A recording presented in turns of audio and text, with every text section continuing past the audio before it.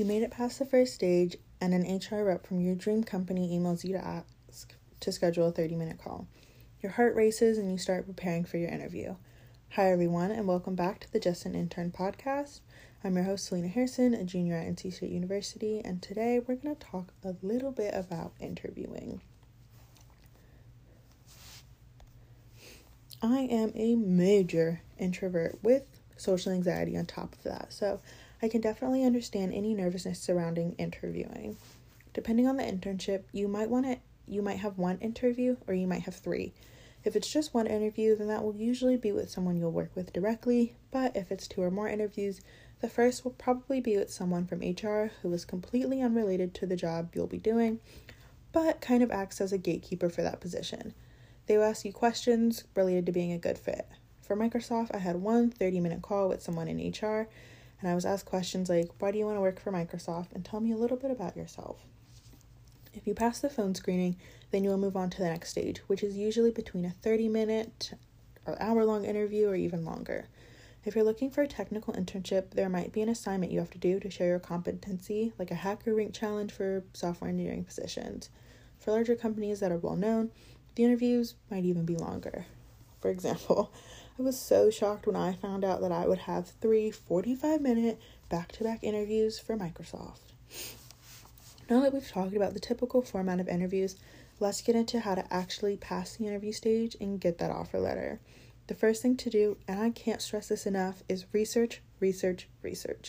Hopefully you applied to positions that you're really interested in and know a little bit about the company, but either way, it's important that you understand their mission and values so that you know what kind of candidate they're looking for. To go the extra mile, I recommend keeping up with them on social media so that you know about any recent initiatives they're launching or anything else that could be interesting for you. This shows that you're truly interested in the position.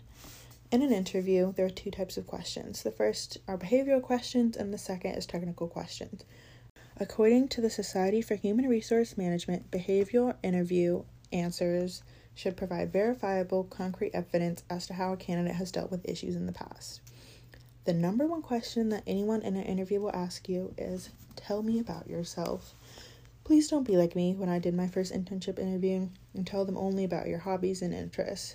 For these questions, tell them about your academic background, past work experience, and then at the end, throw in 1 or 2 things you like to do in your free time. My answer to this question goes a little bit like this. My name is Selena Harrison, and I'm a junior at NC State University. In the past, I've worked as a training and documentation intern at CRE, where I was able to develop and implement training programs and evaluate training programs and trainer effectiveness. I've also worked as a communications director for General Wadsworth, who was running for the statewide position of North Carolina Commissioner of Agriculture, and in that position, I created content for her social media platforms such as TikTok, where I was able to have over 70,000 impressions, and I wrote a script for a biopic ad that has reached over 500,000 views. In my current position as Diversity, Equity, and Inclusion Intern, I'm responsible for writing copy and designing intranet sites, and I've created formal guidelines for establishing employee resource groups. When I'm not in class or working, I love reading, and I recently started to experiment with cooking new foods and cuisines. And that's the end. In this answer, I told them about why I'm qualified for the job, and I showed that I'm personable. While jobs are hiring qualified candidates, I like to believe that they're also hiring for who would be a best fit for the team. After your interview, Indeed.com recommends sending your interviewer a thank you note, as it reminds the employer of your interview and shows your interest in the internship. It also gives you a chance to say something you may have forgotten to mention during the interview or to demonstrate your active listening skills.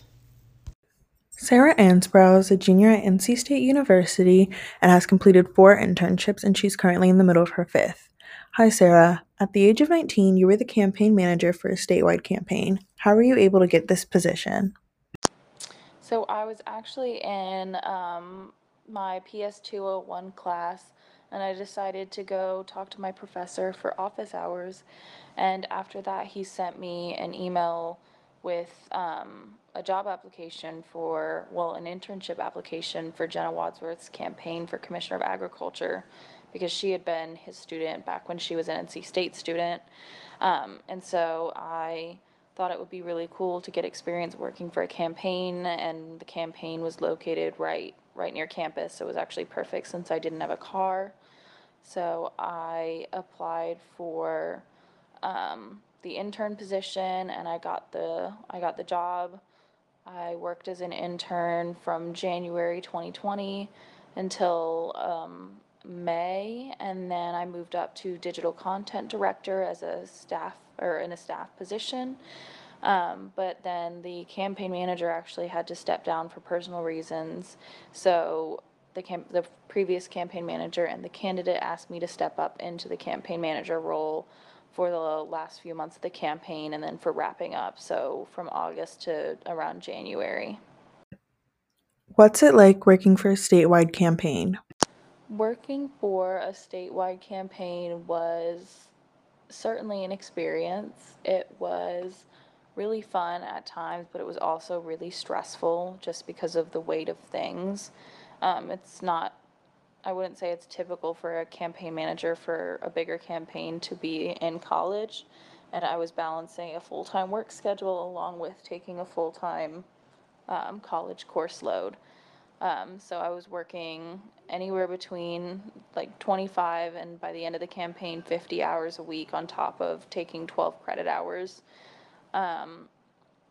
But it was really cool to get experience both digitally because of the pandemic, but then also on the campaign trail when we would actually hop in the car and go drive around the state to meet up with farmers since we were working on an ag campaign, to meet up with other representatives and candidates around the state, and go to events with the coordinated campaign between the North Carolina Democratic Party and Biden's campaign for president as well.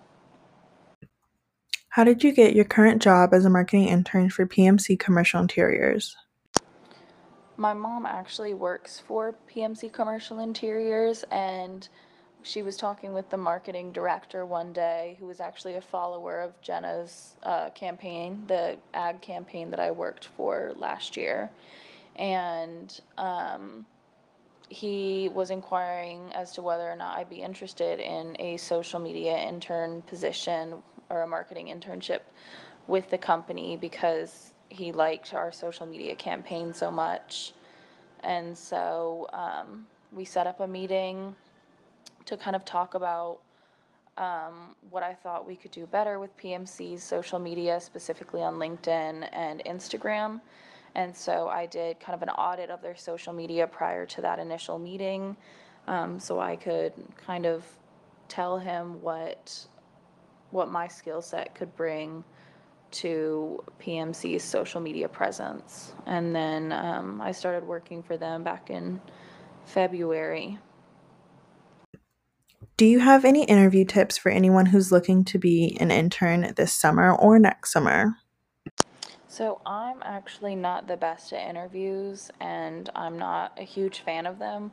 So it takes a lot of prep for me to get ready for an interview. One thing I did with a couple of internships that I applied for this coming summer was I had two friends get on Zoom with me and practice some typical interview questions so that I could practice my answers, which helped a lot. And then I took notes on what my answers would be to typical intern or typical interview questions. And obviously you can't use your notes during the interview, but it was just a good way to kind of practice and memorize sort of my main talking points during the interview. And then one thing I kind of realized after doing my latest interview was to make sure to not just answer typical questions in your prep, but also to kind of look into the role specifically and make sure you tailor your interview prep to the specific role that you're applying for. So, for example, the internship I was applying for was more so geared towards social media, and I hadn't prepped necessarily for questions specific to social media. So that's part of where I was a little bit more unprepared coming into that meeting or that interview. Sarah, thank you so much for being here with me today. I really appreciate it. I think we've learned that interview prep is a really important part of getting an internship. Everyone listening, if you're preparing for an interview, maybe try some mock interview prep with a friend and make sure you get a lot of people to check over your resume. Thanks for listening and good luck. This has been Just an Intern. I'm Selena Harrison, a student with NC State's Communications Department. I'll see you guys next time.